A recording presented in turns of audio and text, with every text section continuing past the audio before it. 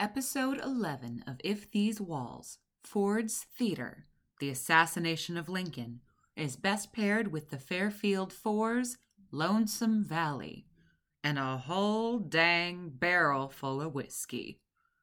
Corn mash, of course.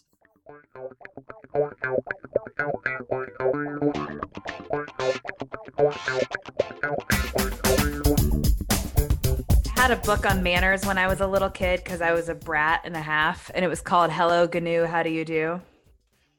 Aww. And it was so my mom could teach me how to be a nice lady and not a fucking pain in the ass like I was. How do you get a bratty child to sit down and read a book about manners, though, if they're inherently ill-behaved?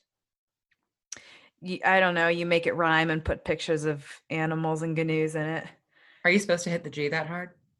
GNU. Yes. I got a C in zoology. Trust me. This is If These Walls. And we're here to talk about history and not zoology. Hi, everybody. I'm Audrey. And that is Galena. Good for you. A little known and infrequently trafficked part of Ohio, Galena. Oh, I see what you did there. It's Galena, isn't it? Yeah, I think so. All right, that's enough about Northeastern Ohio. Lainey, how you doing? Woof. I know, right? If 2020 just doesn't make you sad based on the news and just like crippling social media posts and the everything that's bad, it then comes for your soul from the inside out and just worms its way into all the dark places of your brain and goes, hey, you haven't worried about this in a while. How about tap, tap, tap, tap, tap, tap, tap, tap, tap, tap. How about worrying about this?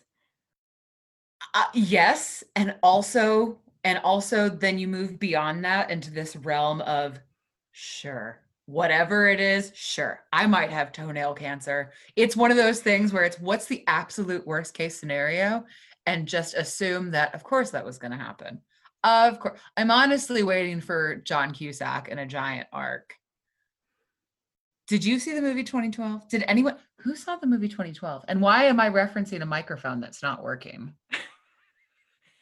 In case I sound different tonight, everybody, part of 2020's never-ending reach of destruction and chaos was that I flew to Ohio, yay! And I think my microphone got broken on the way. Boo! So I am here talking into a phantom microphone, but definitely being recorded by my computer. So the exciting part of this whole situation is that soon we will be able to record in person for the first time ever.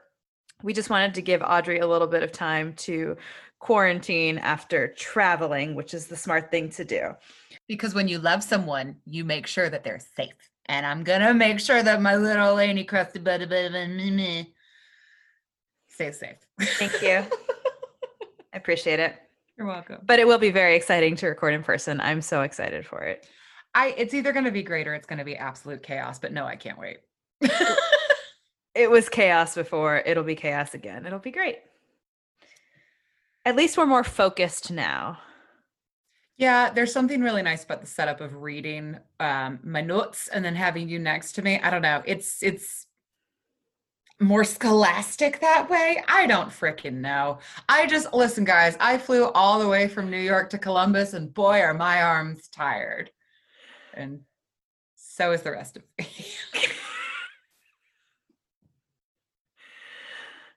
Did Jerry use that joke? I think Jerry has evolved beyond that joke. I think so too. So maybe you shouldn't. No.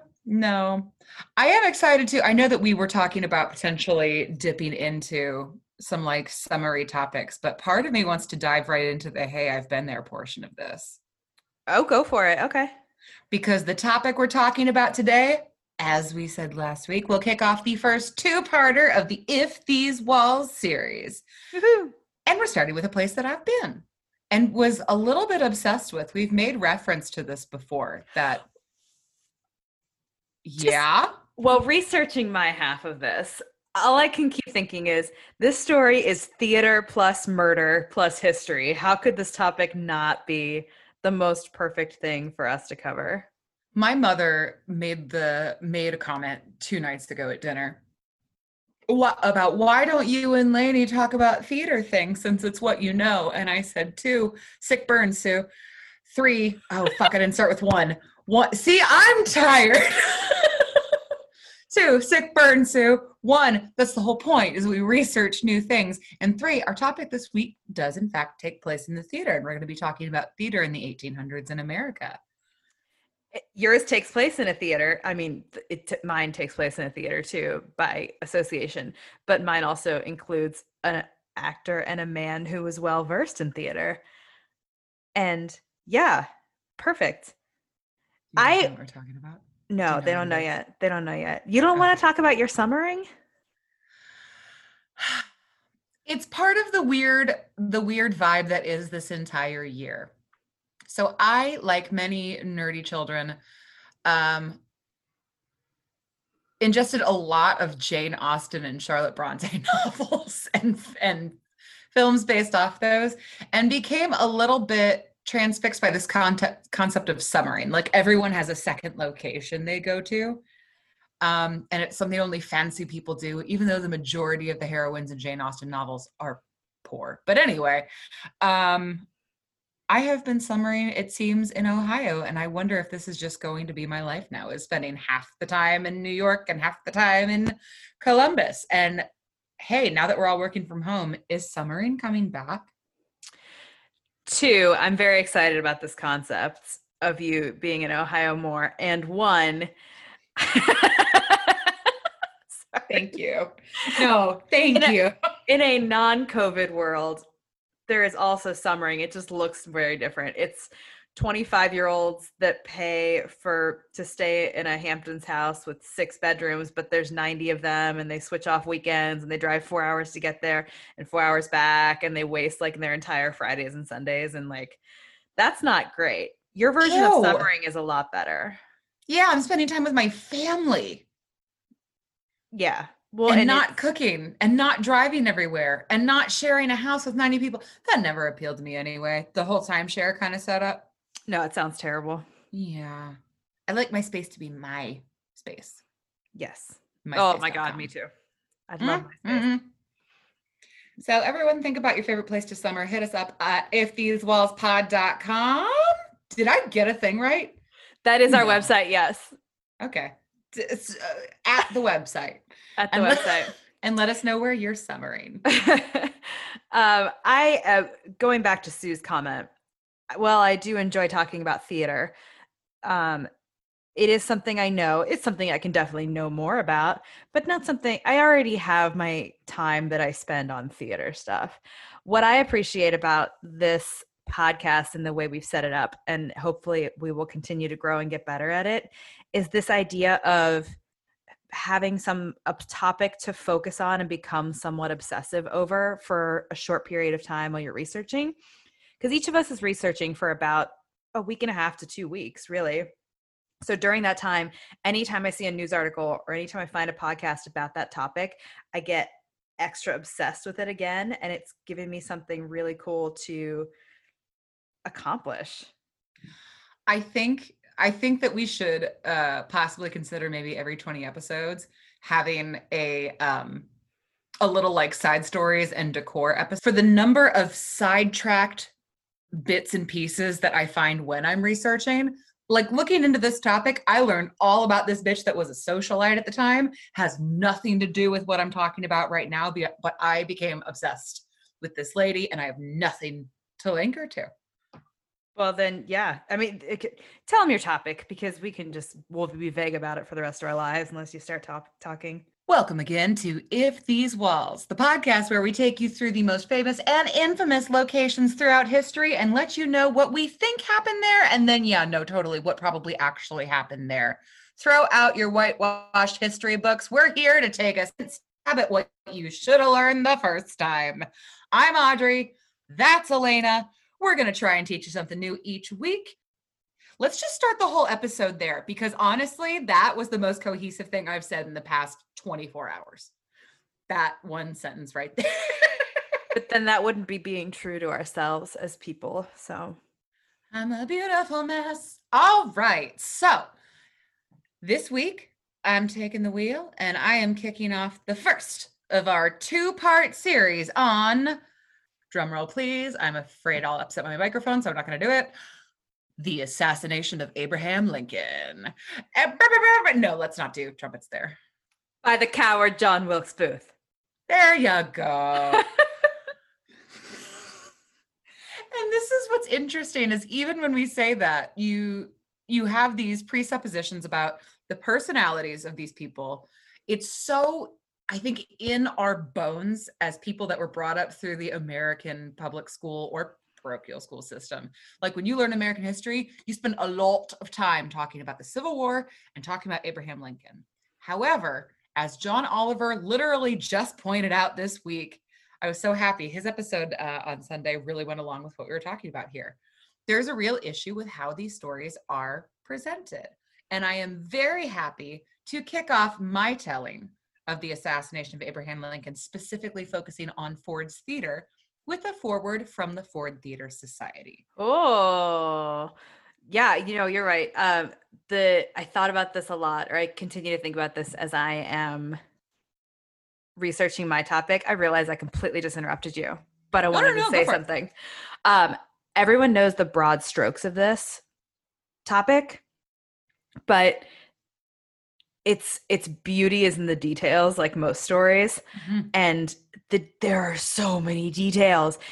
And this is one of the stories where, I mean, if I was one of those people that was there at the time, I would be that bitch that's like cutting off a lock of someone's hair to like preserve history, because reading about the specifics that happen, because this is such a huge overarching event, like the weight of how large this event is makes those little details just seem like somewhat unbelievable, that we can pinpoint down to the exact time that certain things happened, even though this happened a long time before modern conveniences.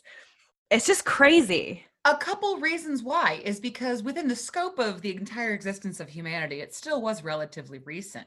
This also happened, a couple big things. It was a civil war, which is a pretty significant moment in a country's history. It was the first assassination of a president. And it was also a time in which we were starting to develop methods of recording things. Matthew Brady famously photographed the Civil War in a way that no one had access to before. It was just they were developing photography.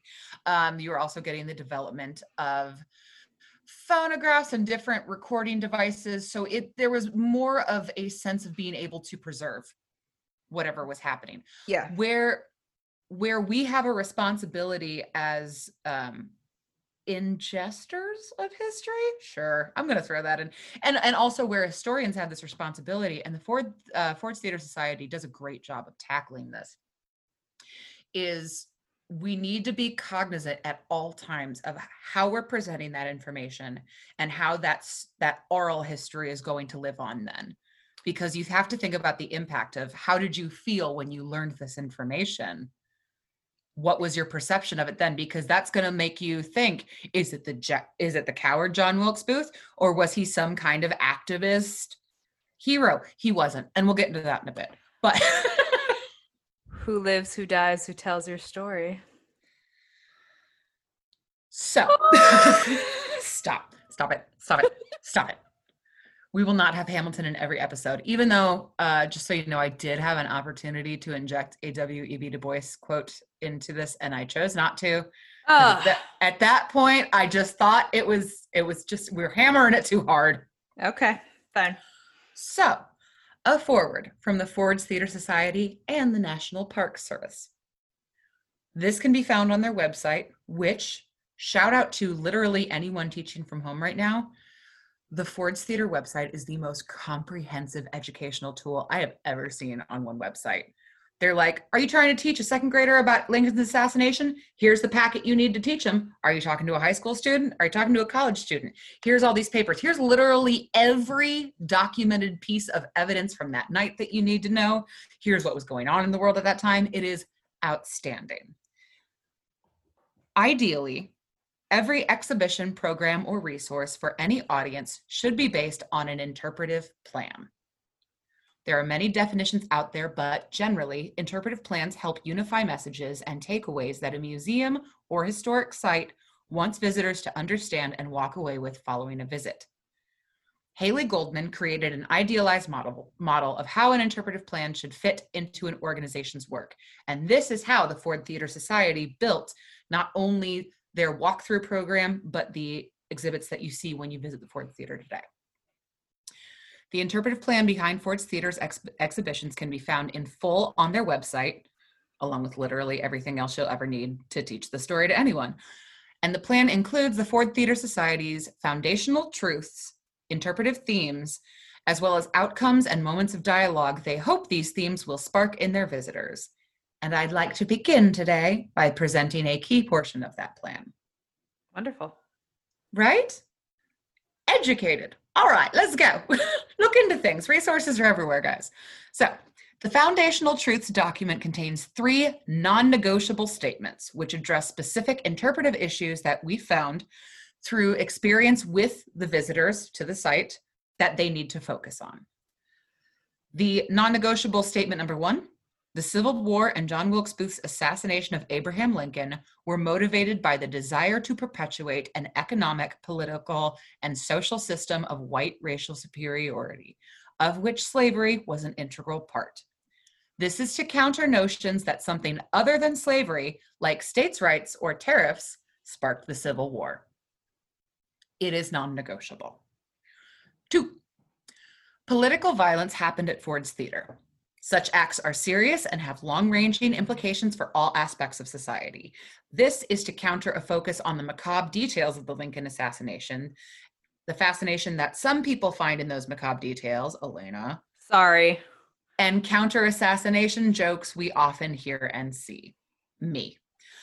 All of these obscure the political motives of John Wilkes Booth and his co-conspirators.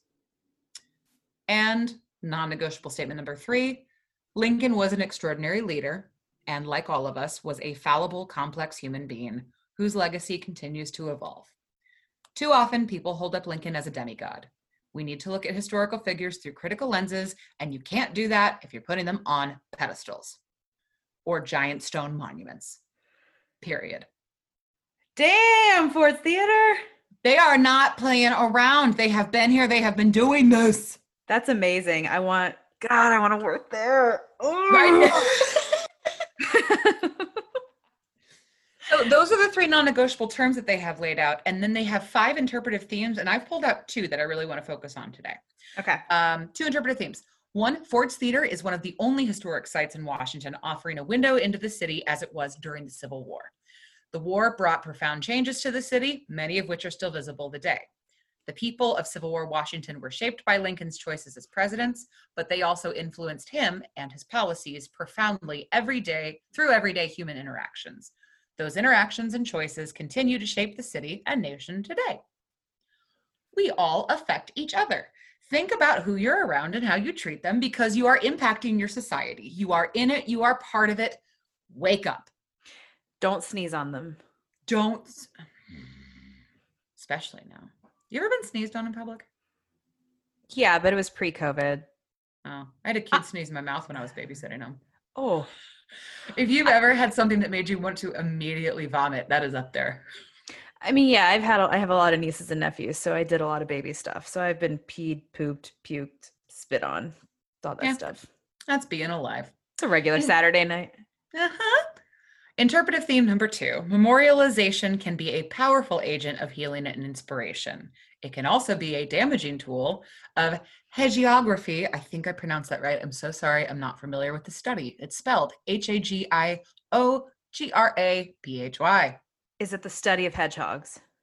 It absolutely is. Great. It can also be a damaging tool of Sonic the Hedgehogography that weakens our understanding of human complexity and of our current agency. The preservation and recreation of Ford's Theater and the restoration of the Peterson House across the street invite discussions about how our country memorializes leaders and tragic events and the continuing role of memorials in today's society. current, up to date. There is nothing stagnant about this historical society. They are listening to the people and saying, all right, here's the role we play in that. Yeah. It's the double-edged sword of the, well, not really, but kind of the monuments to Confederate leaders, because it's when this is a great historic event. It should be preserved.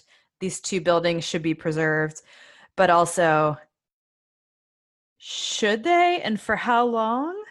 Question mark. A memorial to an event is just that. It is a memorial. This is not the greatest song that was ever written. This is the tribute. You gotta believe it. To quote the so you can't hold in this like godlike esteem memorial. You're not going to forget the history of something. Right. Read a book. Read a book. Read a book. Read a motherfucking book. It can be presented to you in a not great way. So make sure you're educating yourself. But yes. So let's talk about where this memorial got its start. Okay. The site of the Ford's Theater was originally a house of worship constructed in 1833 as the second meeting house of the First Baptist Church of Washington. See, they put the two before the one too, just like me. Originally a multiracial congregation, First Baptist Church split in 1839 into white and African American churches. They occupied the site until 1859 and 1861. John T. Ford purchased the First Baptist Church and renovated it into a theater. After a fire in late 1862, Ford had a new building erected, the present-day Ford's Theater. It was one of Washington's premier theaters as the Civil War raged. You'd think people weren't going to the theater back then. Just the opposite. Really expanded as an entertainment in the 1860s.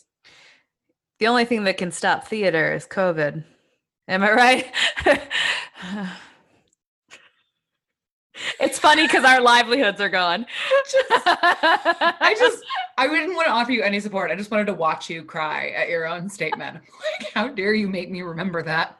Make me feel my feelings. I hate it here. So going to the theater was a social gathering where many people met up with friends to socialize, not necessarily to watch the performance. How dare they? Right. It was typical for audiences to be rambunctious, hissing, chanting, or at worst, even throwing things or fighting. And Ford's Theater was no exception. I mean, we've had this since the days of bear baiting in Shakespeare. That is the traditional history of theater. Theaters were places where people could forget their everyday lives and concerns, which was especially important for people in Washington in the 1860s, who were living through a period of war. So during that time, Ford's Theater was an opulent venue that gave the impression of finery and elegance, opulence, and was a beautiful escape from reality. President Lincoln himself visited Ford's Theater on 10 formal occasions during his presidency, because Lincoln was a fan of the performing arts. He enjoyed theatrical comedy and drama, especially Shakespeare, and regularly was an audience member at DC theaters. Yes. I was reading about his love for Shakespeare today. Shakespeare, and also, side note, music. It was really kind of delightful to hear multiple accounts of people saying he loved music and he was not a singer, but he did enjoy robustly participating in song, regardless of the fact that he was not a singer. Same, Abe. Same. Got it. I will sing out Louise. It's not great, though. But it makes me happy. So Ford's Theater was essentially his way of resting his mind from the pressures of presidency. And he had many pressures.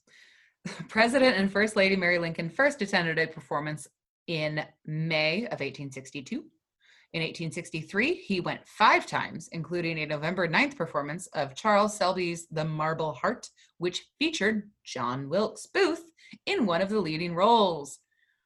Lincoln and the First Lady returned to Ford's Theater for performances 3 times in the following year before, he ran into Johnny again.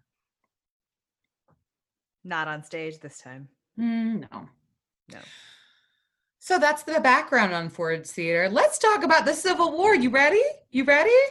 Oh boy. Okay. All right. Yes. Well, we said that Lincoln had a lot on his mind. And Lainey, IDK, if you've heard this, but did you know that Trump has been the worst treated president in history, except for maybe Lincoln? Did you know that? I have heard that, yes. Yeah. Okay. Well, here's why that's wrong. First off, let's talk about Taft for a second. Taft was chronically depressed, had to follow Teddy Roosevelt, admitted constantly that he absolutely hated being in office, and despite being the only person to serve as both president and a justice of the Supreme Court, his legacy has been reduced to being the guy that got stuck in the bathtub. That is a tough day. And to be fair, he was the heaviest president. He was 5'11" and 350 pounds. And once he got out of office, he lost a considerable amount of weight because he was happy and stopped gaining all that grief bacon. Oh my God. Truth. I didn't know that. I know. I told you I want to do a whole thing just on Taft's bathtub. And so Taft aside, it is a pretty fair assessment to say that Abe did not have the best 4 years one could possibly have while in office. And even the period leading up to his election, I hate to say it, but Lincoln was basically a straw man being batted about by the Republican Party. He was a moderate on slavery, anti-tariff, and basically boasted the mindset of a political maintenance man. So all signs pointed to Lincoln strengthening the basic operation of the government and preserving the Union. During the entire campaign, he didn't give speeches. He didn't give any sort of great emotional rallying posters. There wasn't a fucking theme song. There was nothing. His campaign was entirely driven by the passion of the party and social calls for preservation of the Union and youth voter registration and awareness. This movement was known as the Wide Awakes. They woke. Literal wokeness. Wokeness. Early wokeness. We have been doing this since the 1860s. We're very successful at it. I'm wide awake. When he was elected, November 6th, 1860, his victory was entirely due to his support in the North and West. No ballots were cast for him in 10 of the 15 Southern slave states, and he won only 2 of the 996 counties in all the Southern states. Wow. Lincoln was the first Republican president. He received just shy of 2 million votes, or I had a small stroke just then trying to read that number. 39.8% of the total in a 4-way race, carrying the free northern states as well as California and Oregon. His victory in the Electoral College was also decisive. Lincoln had 180 votes to the next highest, 72. John Breckinridge, a Democratic Southerner, 39 for John Bell, who represented the Constitutional Union Party, and 12 for Northern Democrat Stephen Douglas. So let's talk political parties for a second and how this concept of we need a 2-party system is a little bit bizarre considering the fact that we have many times during our country's history not had 2-party system. And the 2 parties that exist today have flip-flop values and titles so many times it's fucking nuts. Think about Hamilton. Let's go back to Hamilton. And the, as David Diggs so eloquently said, Southern motherfucking Democratic Republicans. Your original... Off until we had a 2-party system. So you have this split, and so John Breckinridge, Democratic Southern, and Stephen Douglas, Democrat in the North. They're 2 factions of the Democratic Party, but they were so utterly divided, specifically on the topic of slavery, which was treated primarily as an economic topic, especially within that Democratic Party. But it did cause a split. I mean, it was still a total of 84 electoral votes versus Lincoln's 180. But if they could get some kind of divisiveness come together as a Democratic Party, maybe they could have had a better chance. I mean, I'm glad Lincoln won, but I'm just looking at from a political tactic point of view. Yeah. The ups and downs of having a 2-party versus a multi-party system is you get that scattering of the votes. But also, just so you know, when people say, I'm a Republican because Lincoln was a Republican, it meant something different back then. Well, it does. And sorry to interrupt your story, but have you heard about the Lincoln Project? Yes. So I found them first on Twitter because their tweets are fire.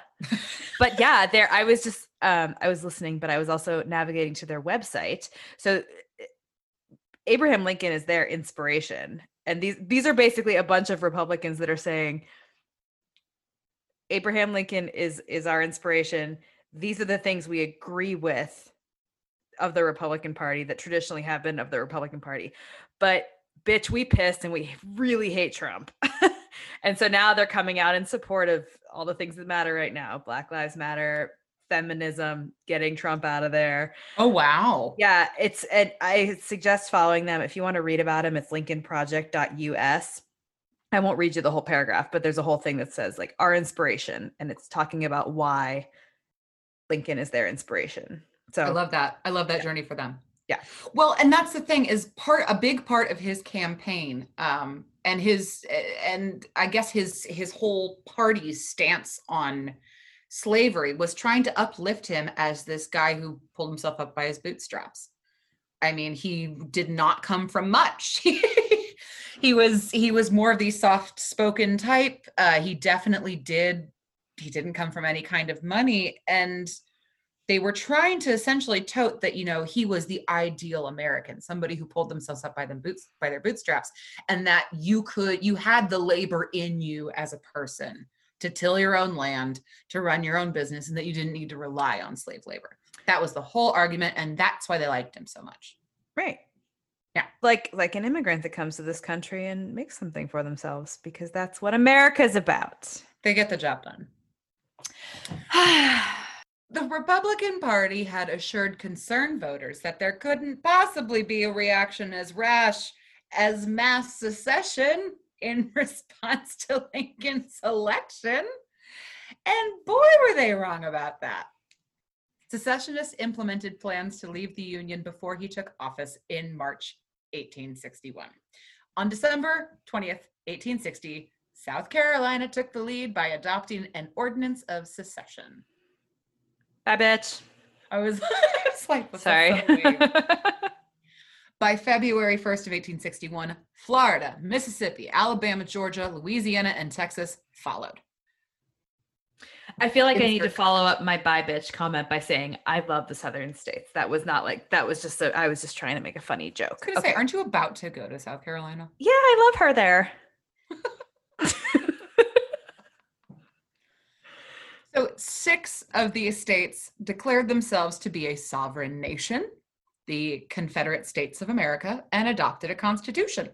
The Upper South and border states, which are Delaware, Maryland, Virginia, North Carolina, Tennessee, Kentucky, Missouri, and Arkansas, initially rejected the secessionist appeal, but they would later jump on the train before too long. We all know how that went. President Buchanan and President-elect Lincoln refused to recognize the Confederacy, declaring secession illegal. The Confederacy said, "I don't care, I hate it here, I'm starting my own life," and selected Jefferson Davis as its provisional president on February 9th, 1861. 3 months. It took them 3 months to secede, get a whole new system together, and elect a president. And you mean to tell me that our current sitting House of Representatives and Senate couldn't put together a bill before they took their summer vacation to make sure that we all got extended unemployment benefits? You saying that couldn't happen? No, yeah, they needed to go on vacation. Gotta take a long weekend. So later in his second inaugural address, Lincoln looked back on the whole situation at the time and said, quote, "Both parties deprecated war, but one of them would make war rather than let the nation survive, and the other would accept war rather than let it perish." And then the war came. There's some Decemberist song playing somewhere right now. Oh, yeah. So things were off to a rocky start. On February 23rd, 1861, Lincoln arrived in disguise in Washington, D.C. He was placed under substantial military guard. He had already dealt with an assassination attempt in Baltimore prior to his inauguration. Desperate to preserve the Union, Lincoln directed his inaugural address to the South, proclaiming once again that he had no inclination to abolish slavery in the southern states. I am quoting now from his inaugural address. apprehension seems to exist amongst the people. This is me doing my Ken Burns, Abraham Lincoln. Mm-hmm. Lainey, do you want to give it a try?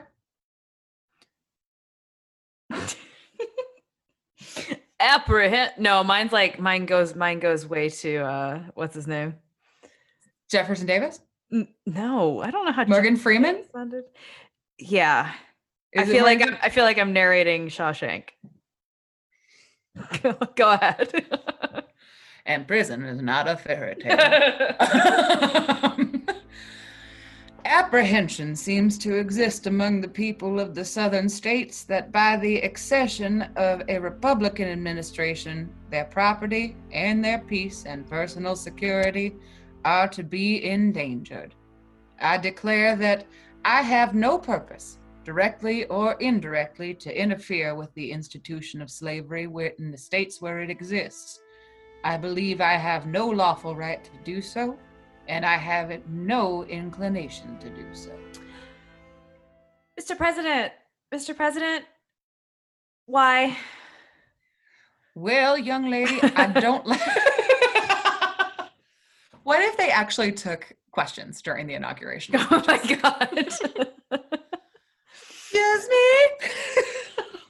Question. So, as a lawyer, not me, him, he absolutely gave a fair and balanced judgment on what he had the lawful right to do.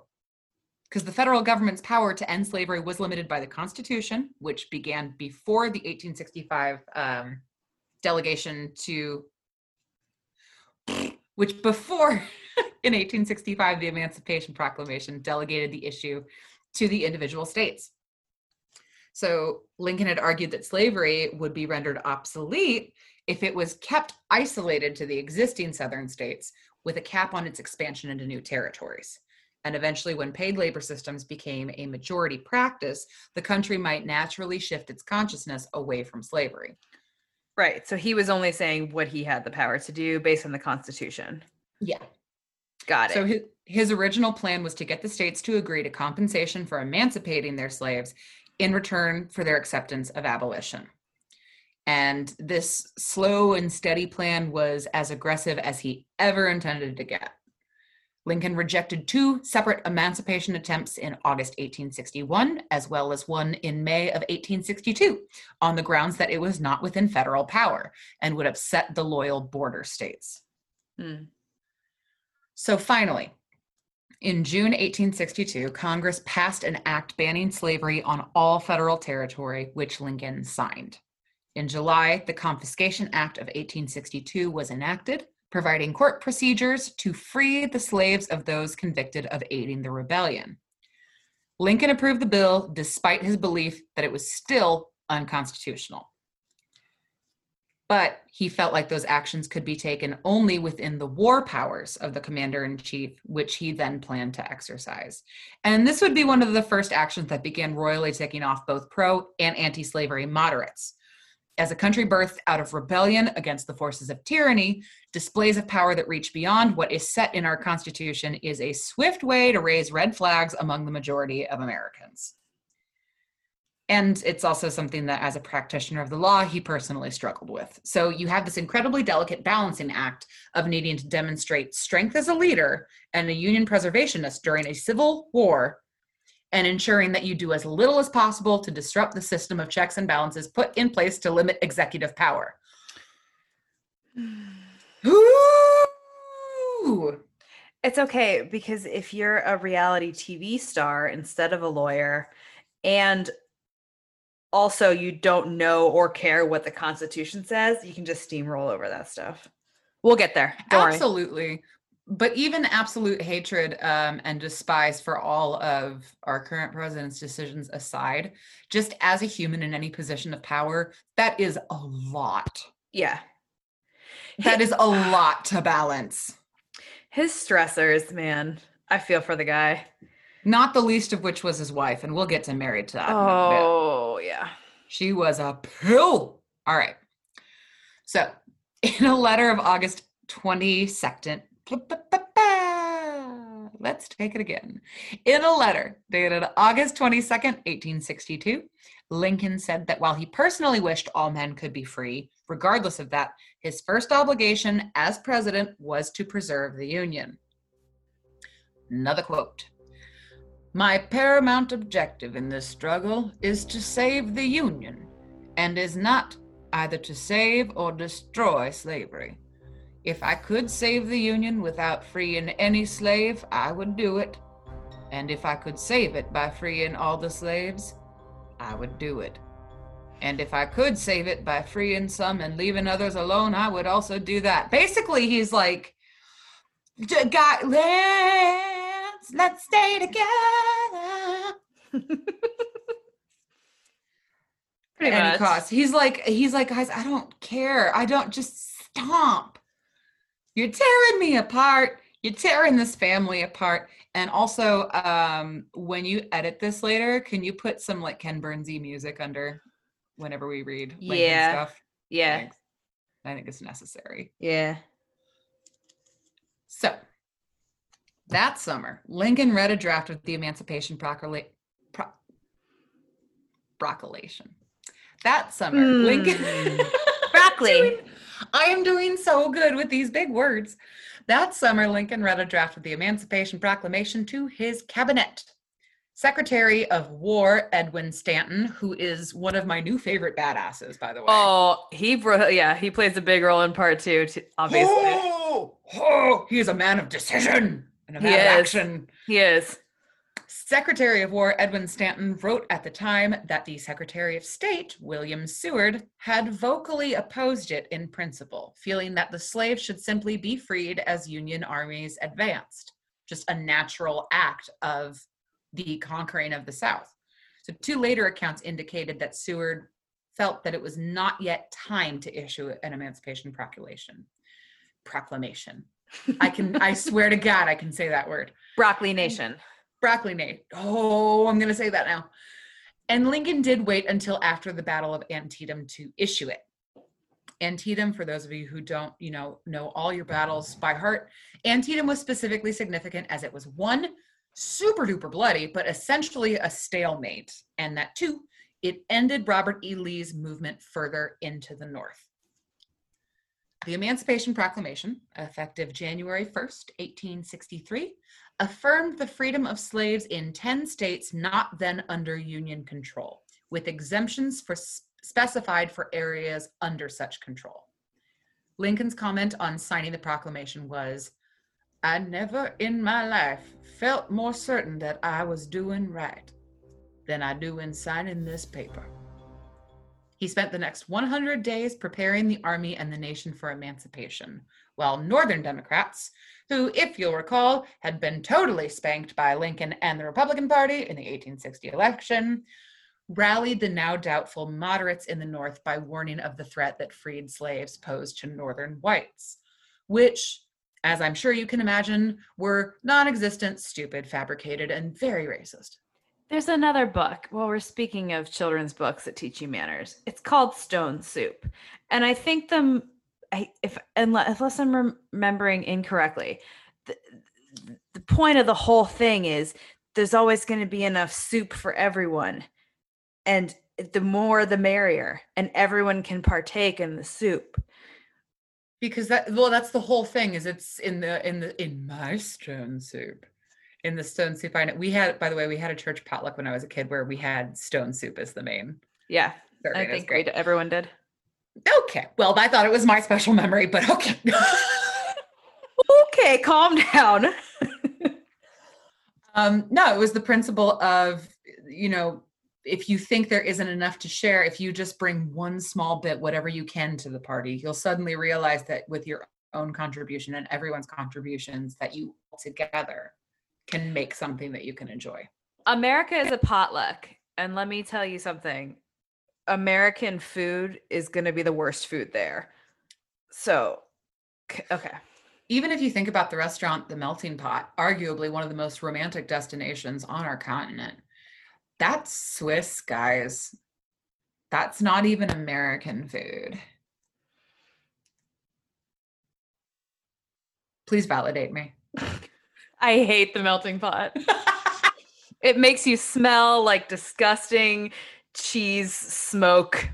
The melting pot lives in this like fantastical place for me because I've never actually been, and I've been very sad about that. I love playing with my food. I think that I burned the clothes I wore there because of the smell. Oh, I love that. I love an experience that sticks with you whether you like it or not. I love a fragrant experience. Your mom's a fragrant experience. I'm so sorry. So with the abolition of slavery in the rebel states now a military objective, Union armies advancing south liberated 3 million slaves. With this liberation came the mass recruit of Black soldiers, and within the year, 30 new battalions were formed of former slaves, bolstering Union forces that had, up until that point, taken on the majority of casualties during the war. The thousands of Black recruits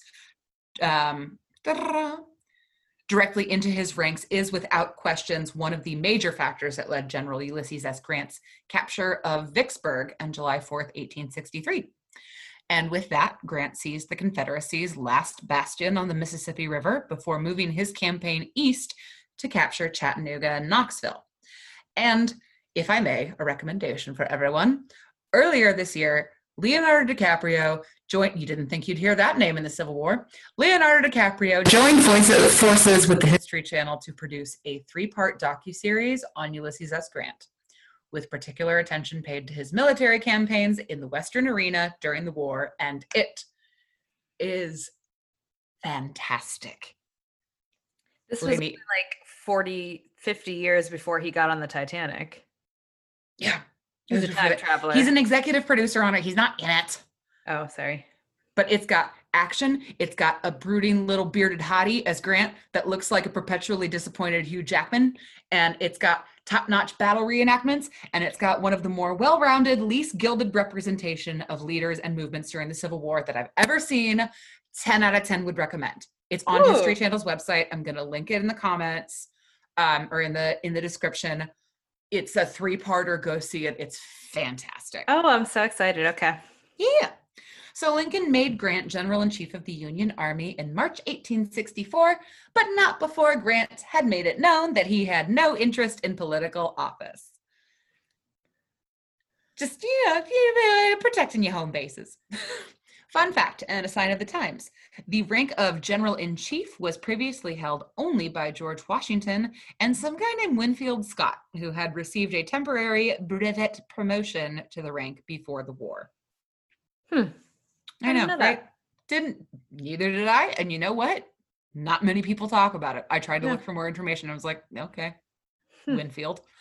More like Lewisfield. Am I right? So it was not until 3 years into the Civil War that the two men met for the first time when Grant came to Washington, D.C. to receive his new commission. Grant recalled that Lincoln told him at their first encounter that all he wanted or had ever wanted was someone who would take responsibility and act.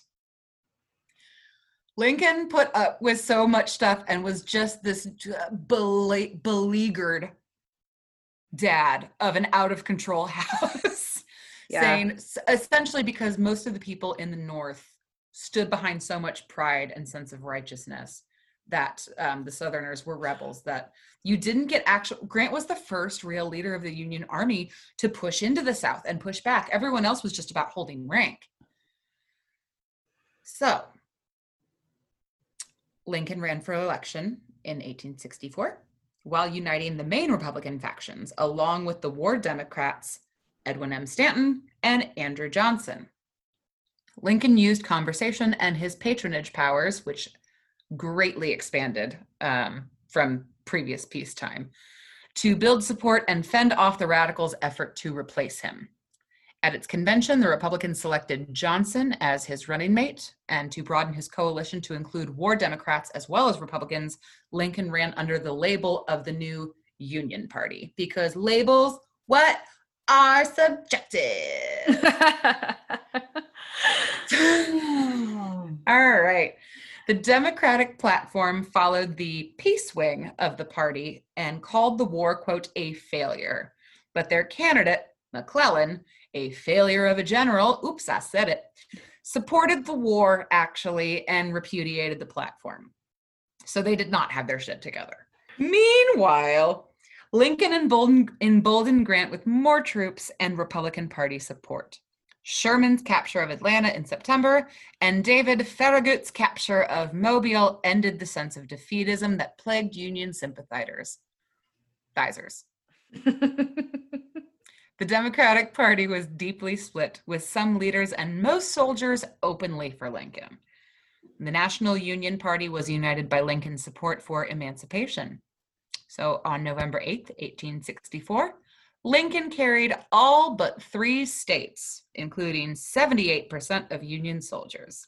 So what I hear you saying is that even though he's not the perfect candidate and we could have thought of better ones, he's what we're left with and what we need to unite a nation at this time. I didn't hear myself say that, but if that's what the Lord spoke into your ear, then maybe that's what the Lord wants you to hear. It is. So with the hotshot general at the helm and a renewed passion from Union supporters, the next few months brought on a series of battles and Southern campaigns that ended with William Tecumseh Sherman sweeping through Georgia to take Atlanta and Grant's siege of Richmond, the Confederate capital. It's all over. General Almost. Robert E. Lee surrendered at Appomattox Courthouse on April 9th, 1865. When Lee signed the surrender documents, the immediate threat to Washington was over. Grant and Lincoln's combined terms of surrender prioritized the pride and trust of what they considered to be, quote, their Southern brothers, and granted freedom to all Confederate soldiers with the right to keep all personal belongings, including firearms, and return home to rebuild. This is an unprecedented term for surrender. No one has ever gotten it that good. Yeah, I guess I never knew that. That's kind of incredible. That really was the show. Well, that, and also, this is another reason you have to watch the Grant series. When they depict who was in the room when it happened, several of the men that Grant brought with him on his staff were what? Indigenous leaders. Robert E. Lee surrendered to a room full of Indigenous folks. There were some Black people in the room, and it was what the nation could be and should be. That was more representative. I know. Huh. Grant actually, everyone please watch the History Channel special on him, because he's gotten such a bad rap, and I do intend to do a location in the future that centers around Ulysses S. Grant. He's gotten kind of this, whiskey ring, problematic alcoholism, and that's kind of how we remember him. There was so much more than that to him, and he really was a pretty freaking great leader. Anyway, so the Civil War officially ended just over a month later. According to an April 11th, 1865 article in the Evening Star, on April 10th, the day after the surrender, Mayor Richard Wallach and the City Council unanimously adopted a resolution stating that in view of the surrender of General Lee and his whole army to Lieutenant General Grant and the assurance which it gives of a speedy restoration of the Union, the citizens of Washington are hereby earnestly requested to manifest their rejoicing in the glorious event by illuminating their private residences, places of businesses, and all the public buildings on Thursday night, the 13th instant, beginning at 8 o'clock. It was a decree of party time. A decree. A Gloria Estefan song just started playing in my head. Which one? Conga. Oh, yes. And illuminate they did. There is a quote from the Evening Star that says, "Last night, Washington was ablaze with glory. The very heavens seemed to come down, and the stars twinkled and sort of faded away as if the solar system was out of order." This guy was high. Everybody illuminated. He describes it. the whole view you got there, all 195 windows of the post office were lit with 3,500 candles. 230 windows at the patent office. Why do they have so many windows? Oh, that's right, no electricity. Anyway, this is what is today is the National Portrait Gallery and the Smithsonian Museum of American Art. That 5,000 candles in that. In the front of the Willard Hotel, gas jets spelled out the word union, which, what? Like, no wonder there were so many fires back in the day. It's a lot of candles.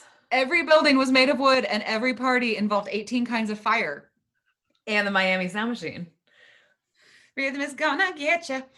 But the hazards be damned, every restaurant, hotel, government building, and private residence in downtown Washington was illuminated in celebration. And the very next day, the flames of joy would be extinguished. Oh, God, I don't like when the flames of joy are extinguished. No, but we enjoy them while we're here. I guess. On the morning of April 14th, 1865, after Lee's surrender, the president invited the Grants to accompany him and the First Lady to a performance of Our American Cousin at their beloved Ford's Theater, partially because they were buds and partially for the optics. Lincoln thought it would be a good idea for the public to see the president and the general all victorious and together and out and happy. But every party has a pooper, and that's why we have Mary Todd. Because girlfriend was a lot. It's truly, this is not to minimize mental health issues. And most historians and mental health experts conclude that Mary Todd had either severe bipolar disorder, manic depression, or most likely a combination of both. And in addition to her struggles, her life was wrought with tragedies, including the death of her children and the stress of being a political spouse. But also, she loved attention and being the center of it, and she was a bit of a gossip and a massive jerk.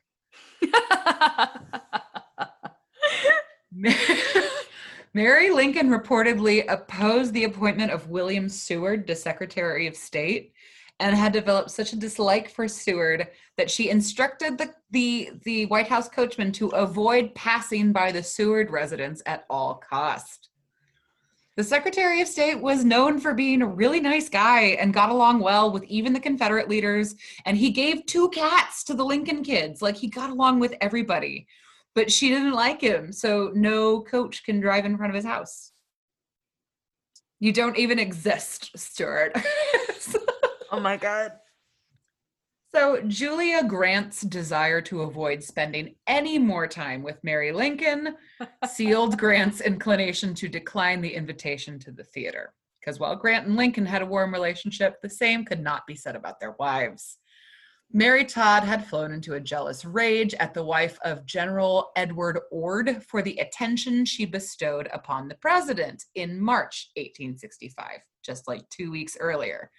Julia Grant found herself on the receiving end of the First Lady's acid tongue when she tried to intervene. So, mess and recent. Oh, I picture like a really awesome, like there actually is a Real Housewives of the Potomac now. And it would be hilarious if it was set in 1865. Oh my gosh. Oh, I'd watch that. Oh, 100% here for that. So with the Grants out and several other parties declining, again, some sources attribute this to folks really not wanting to be in a box with Mary Todd. Or in Mary Todd's box. Sorry, that was terrible. No, God. Future lady, delete this. Delete this. I'll allow it. Eventually, an invitation was extended to Clara Harris, who was some chick, was a friend that Mary had chosen herself. She's fine. And Clara Harris's fiance, Major Henry Rathbone, who was a major in the Union Army, of course. Dinner that night lasted from 7 to 7:30 p.m., according to the chronology presented by Edward Steers in his book, Blood on the Moon, which really needs to have a song because that's a great title for a song. This was his book on Lincoln and the assassination. It is Lincoln and Blood on the Moon? Yeah. Is it a rock song? Is that why I don't know it? God damn it. Are you thinking of Band on the Run? No, it's a movie. It's a Yep. movie. Okay. But I am thinking of Blood on the Leaves, which is a Nina Simone song. Okay. Okay, go That's ahead. different.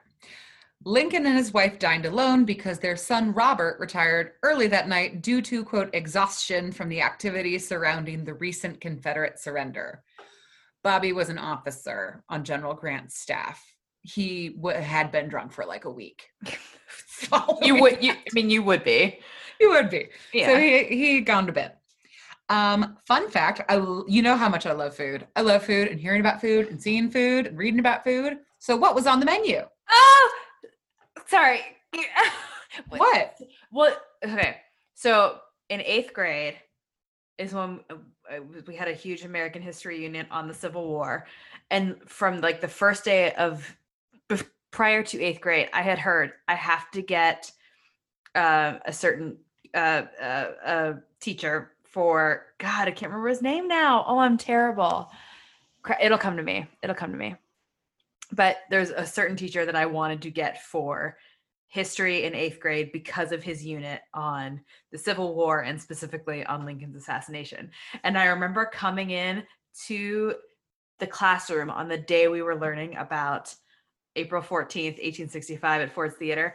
And he had started writing in like 4-point font on one corner of the board. And his notes took up 2 entire, like, however long they were, 14-foot chalkboards on 2 different walls in his room. But I remember he spent a significant amount of time talking about the last meal. That was a whole tangent you didn't need to hear, but it's one of those moments in my growing up that sticks with me. See, no, this is what we're talking about with how history is presented to you and how you feel and how you receive it bears such an impact on how you view these historical events and the players in them. So you're talking about going on to have this fixation like I had on that era and Lincoln and the assassination. I had a 5th grade teacher who was an avid collector of Civil War memorabilia. Like we spent way longer on the Civil War than any other time. Did the full like tea soaked letters and like pretend write a letter from a soldier home. I remember that. Yeah. And that kind of stuff sticks with you. So that's why it's so important, not only that this is such a side tangent.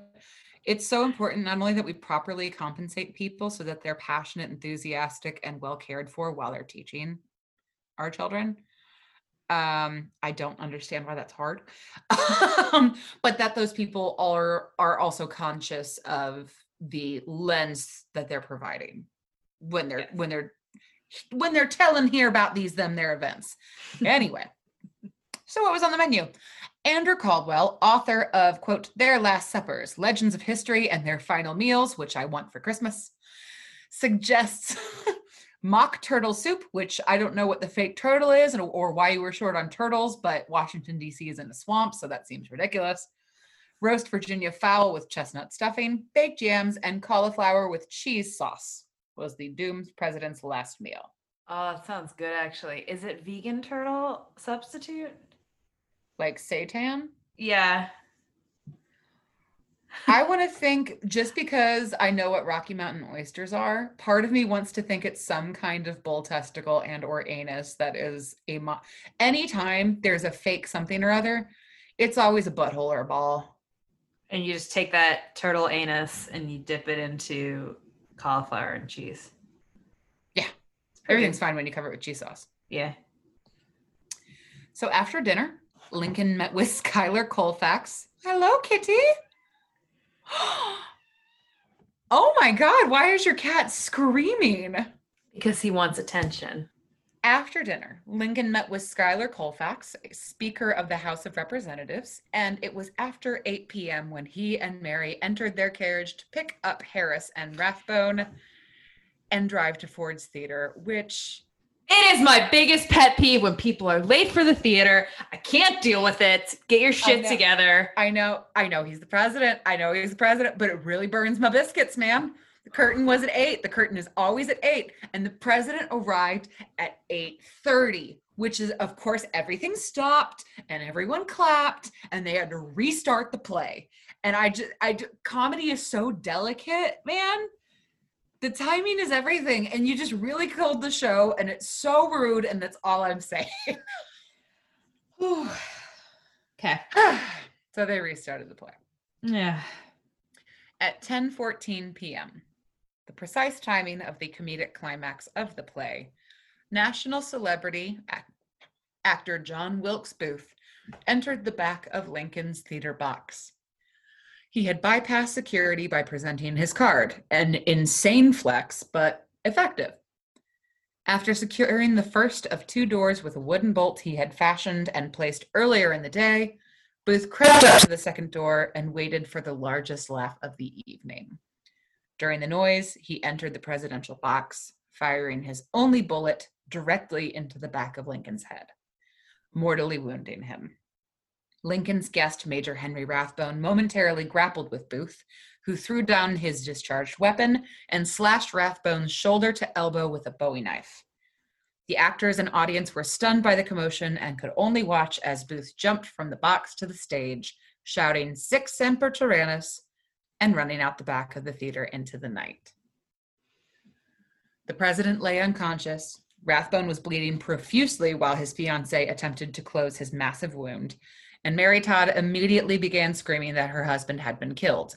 However, the bullet had entered so close and so cleanly through the skull behind the left ear that external bleeding was not yet visible to any of the attendants that arrived at the box. A doctor was called, but in true Victorian-era fashion, the first priority was the optics of what might be the president's final moments. Abraham Lincoln could not die on the floor of a theater. So before the entry site was even identified, Lincoln was hoisted out of the theater and taken to the street. Word had already spilled outside, and tenants of the neighboring boarding house hailed the attention of the attendants. President Lincoln was taken across the street to the Peterson House, where he would spend his final hours. An example of Mary and her dramatics is that there was blood everywhere in the box. There was blood all over Clara. Mary had on a black dress, I think, so I don't know if the blood was showing on her, but she's screaming and screaming that she's covered in her husband's blood, when in fact, it was Major Rathbone's blood, and Clara Harris was too polite to say something to her. Also, I mean, given what we already know about Mary Todd, I don't think it's the time when you want to get into like a little exchange of words with her. No. Certainly she would be avoiding that at all costs. My husband's dead. My fiance is bleeding out. I know you said that was his blood, but I just do you have a towel? Meanwhile, across town, David Harold led Lewis Powell to the home of William Seward on horseback. The Secretary of State had been seriously injured in a carriage accident a few days before and was laid up with several broken bones and a jaw held in place by extensive wiring. 19th century periodontal surgery sounds like a blast, doesn't it? Oh, God. Powell gained entry to the home on the excuse that he was delivering medicine. He was stopped at the top of the stairs by Seward's son, Frederick, who insisted Powell give him the medicine because, yeah, you don't order Uber Eats and have the driver set your table for you. The shit stops at the door. Terrible, terrible excuse to get into the house. Anyway, so Powell attempted to fire on Frederick and beat him over the head with the barrel of his gun when it misfired. Powell burst through the door, threw Fanny Seward, Seward's daughter, to one side, jumped on the bed, and stabbed William Seward in the face and neck 5 times. Which, just side note, that is, stabbing is terrible. Stabbing is terrible in general. Stabbing in the face is awful. I've not experienced it, and I hope I never do. There's no way that doesn't super suck. That is just awful. A soldier assigned to guard and nurse the secretary, Private George F. Robinson, jumped on Powell, forcing him from the bed. Private Robinson and Augustus Henry Seward, another of Seward's sons, he had like 85 sons, were also injured in the struggle. Ultimately, Powell fled, stabbing a messenger, Emmerich Hansel, as he went, who was just a messenger. He wasn't there to do anything. As he went, he only found outside that Harold panicked by the screams from the house, had left with both horses. Also, Powell really fucked it all up. He really did. And also David Harold is useless. I mean, he proved We'll get He's into got that more. next week. He's got more to do. Seward was at first thought dead, but in an unprecedented win for 19th century periodontal surgery, he lived. The wiring in his jaw prevented any damage to major arteries, so he got away with merely living through face and neck stabbing. So it's no big deal. No big deal. No. But also that you get the face stabbing, and then you also get the stabbing of metal, and just hearing that, and just Well, and the almost murder of like 5 other people in his household, yeah, on top of everything else. correct. But all 5 men injured that night, they all survived. Yes. And Powell was captured the next day at the boarding house of Mary Surratt, and that's that about that. As some of you history buffs out there may already know, this attack was no coinkydink. Powell and Booth were part of a conspiracy to decapitate the sitting government entirely, taking down its 3 heads: the Secretary of State, the President, and Vice President Andrew Johnson. With George Atzerodt, however, he decided not to go through with the attack on Johnson. He got cold feet. He got cold feet and he got drunk also. He got drunk, cold feet. The only analogy I can think of for this is like in like middle school when you were like, okay, on Friday, do you guys all want to wear skirts? Like you say to your group of friends, like, let's all wear skirts on Friday. And you like coordinate your outfits, and like one person, like the leader of it, is like super into it. And like you come to school and you're in a skirt, but then like your girlfriends are like, I wanted to wear my jeans today. Sorry. And like didn't go through with it. Like, this is the worst group of friends. Well, they're not really friends. This is the worst group of conspirators you could possibly organize. Of murder buddies, because, and I know you'll get into this later, there were even more people that weren't even involved in it directly, but were kind of involved in the talkie parts of it. Yeah. It's just a bunch of dudes being bros. It's a bunch of bros being guys. It's when you organize your murder buddies, organize them, just make them stay accountable, because if you're skimming Craigslist for people that are just like, yeah, I'll murder people, you're not going to get the best folks, just inherently, by virtue of what you're asking. Yeah. So back at the Peterson house, as Lincoln lay diagonally across a bed in the far back of the house, Secretary of War and General Badass Edwin Stanton went to work establishing a command center in the back parlor of the Peterson house.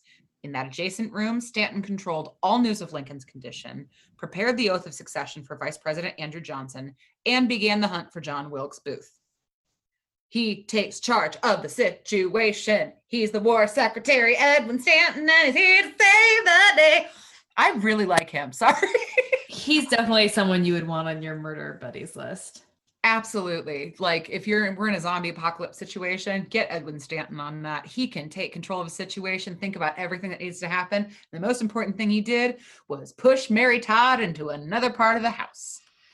So the front parlor became a room for Mrs. Lincoln to grieve after Stanton determined she was too disruptive to the president's care. So there in the front room, Mary was joined by her friends, as well as the assassination witnesses, Henry Rathbone and Clara Harris, who attempted to calm her. Robert Lincoln and actress Laura Keene, who was starring in Our American Cousin, also visited periodically throughout the night.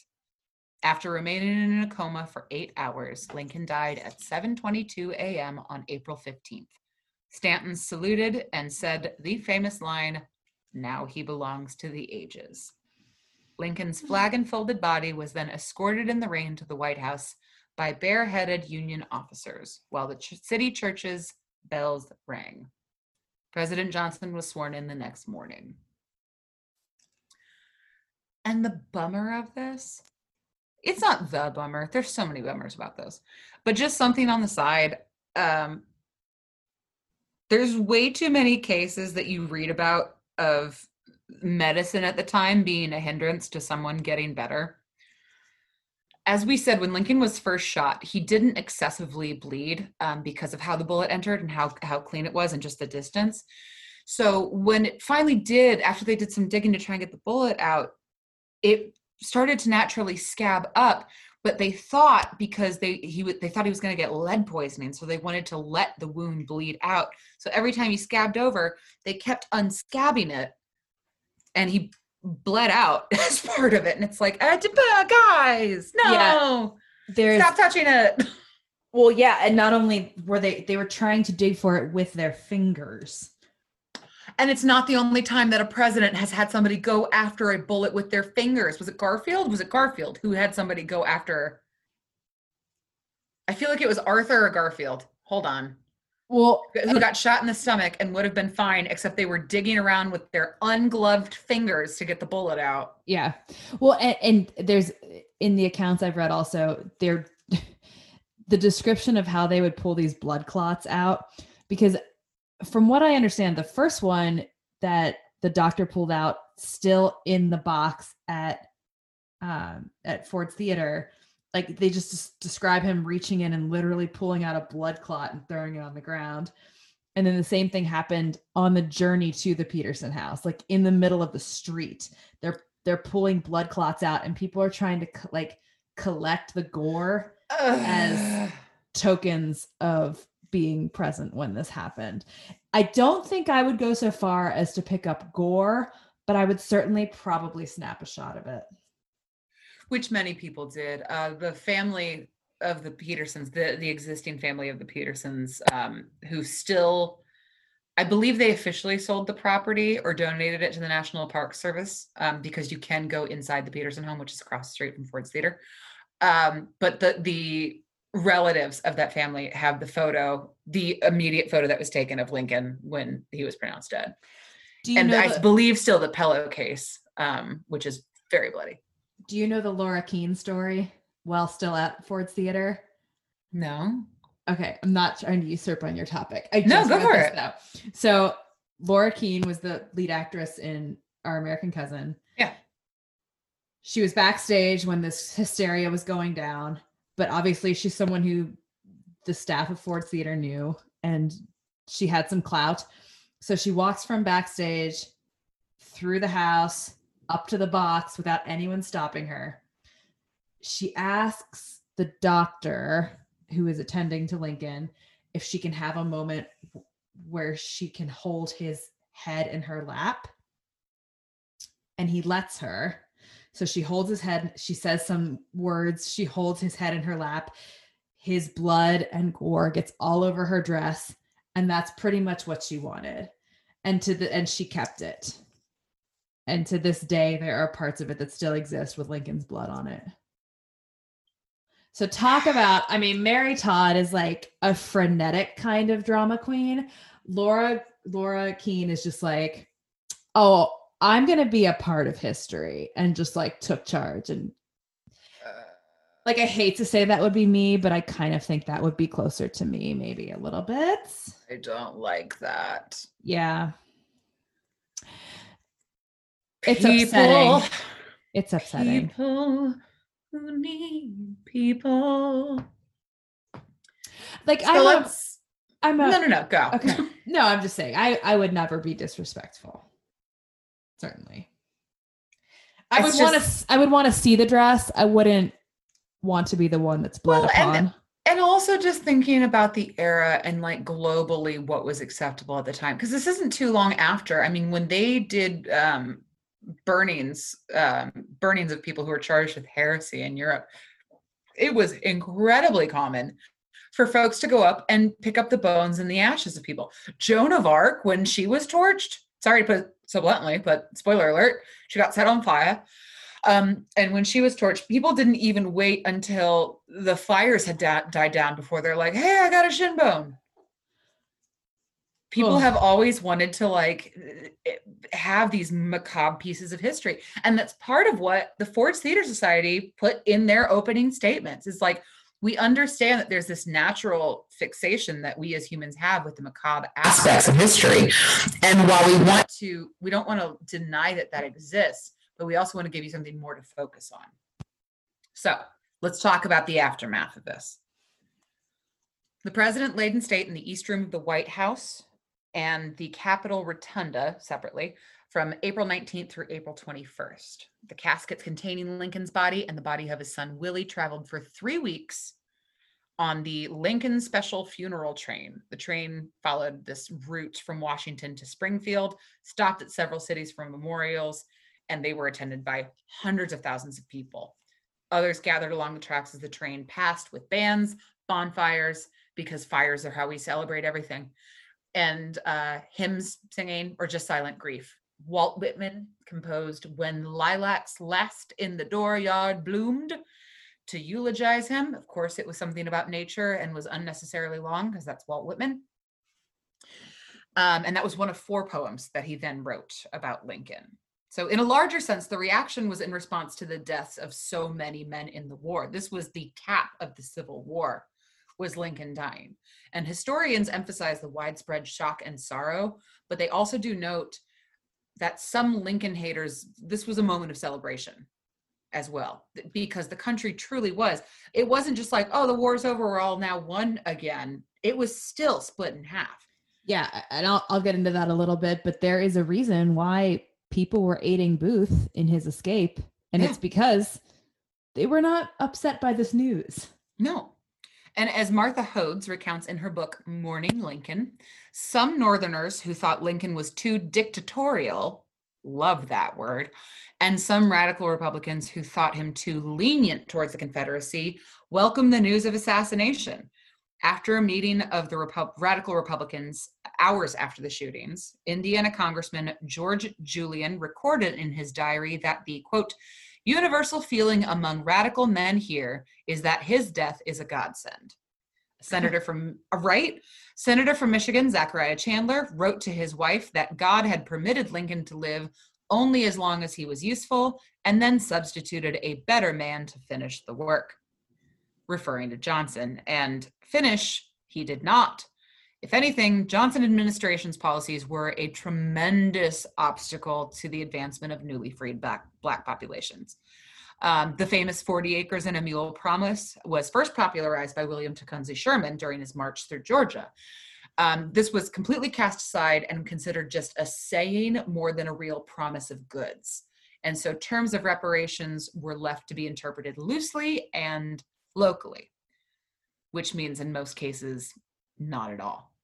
Additional measures put in place to limit property and voting rights further set back the millions of newly freed citizens who were already starting from zero in environments steeped in animosity.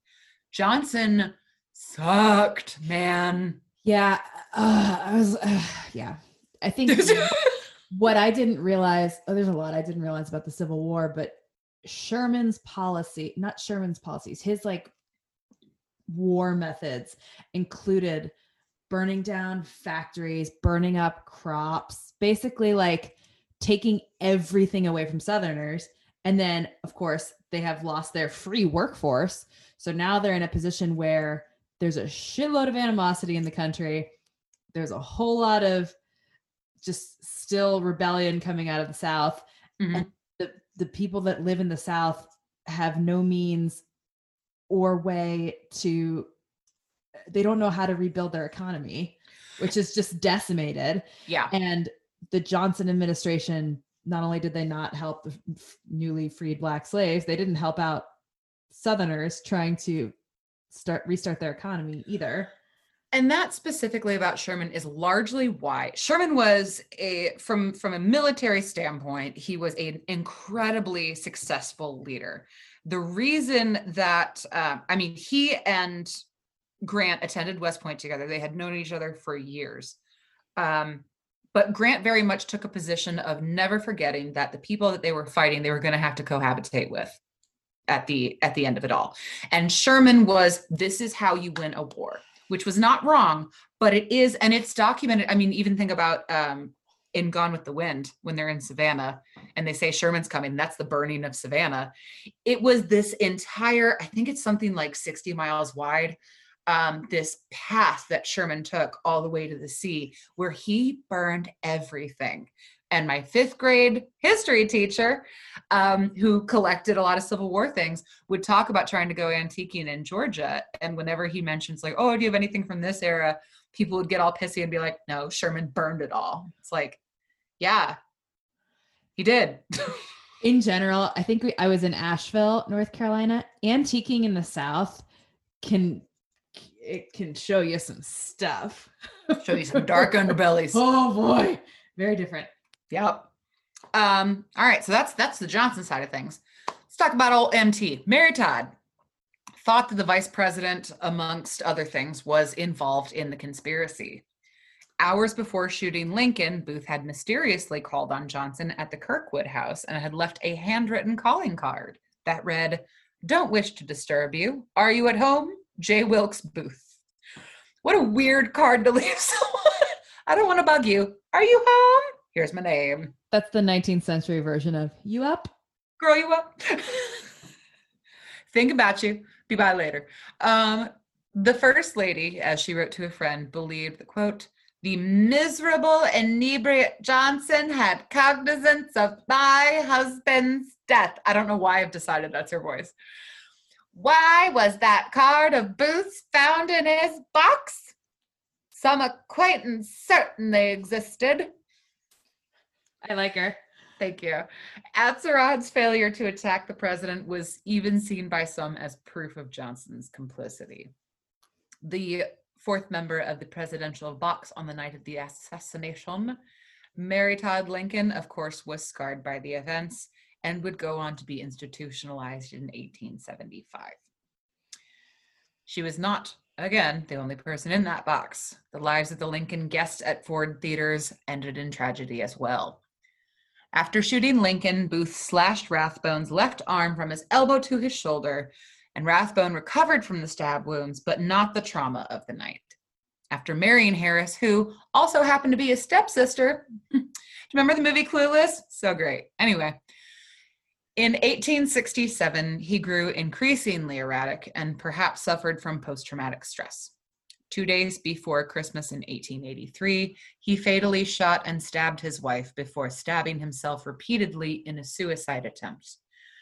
Once again, however, he survived the knife wounds.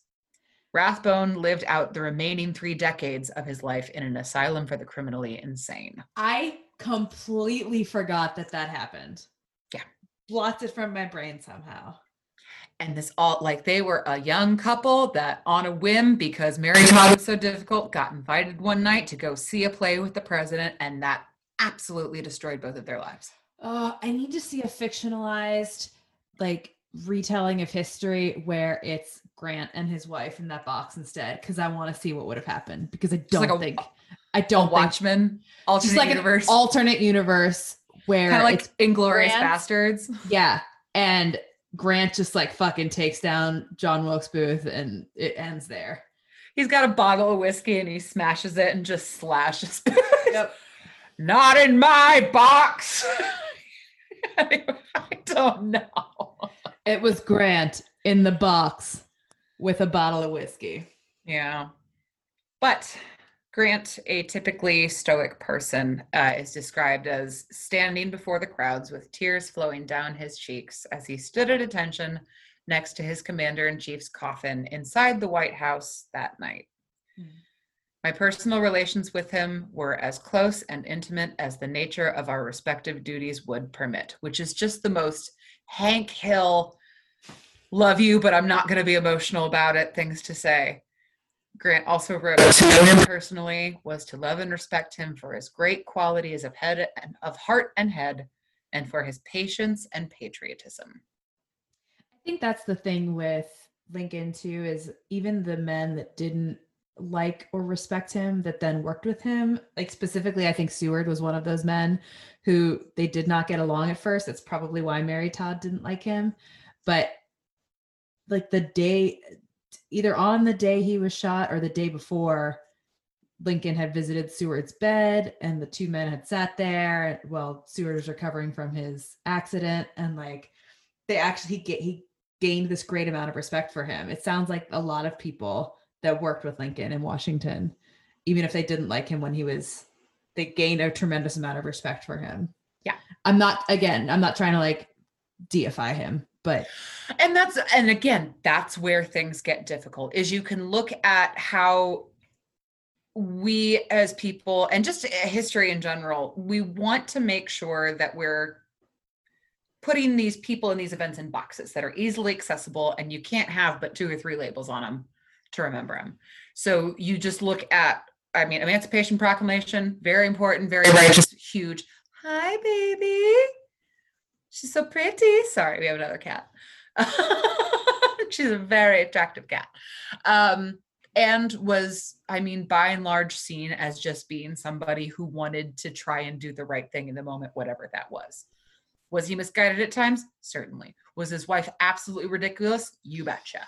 But but we can't all help that. So the theater, this is what I kind of love.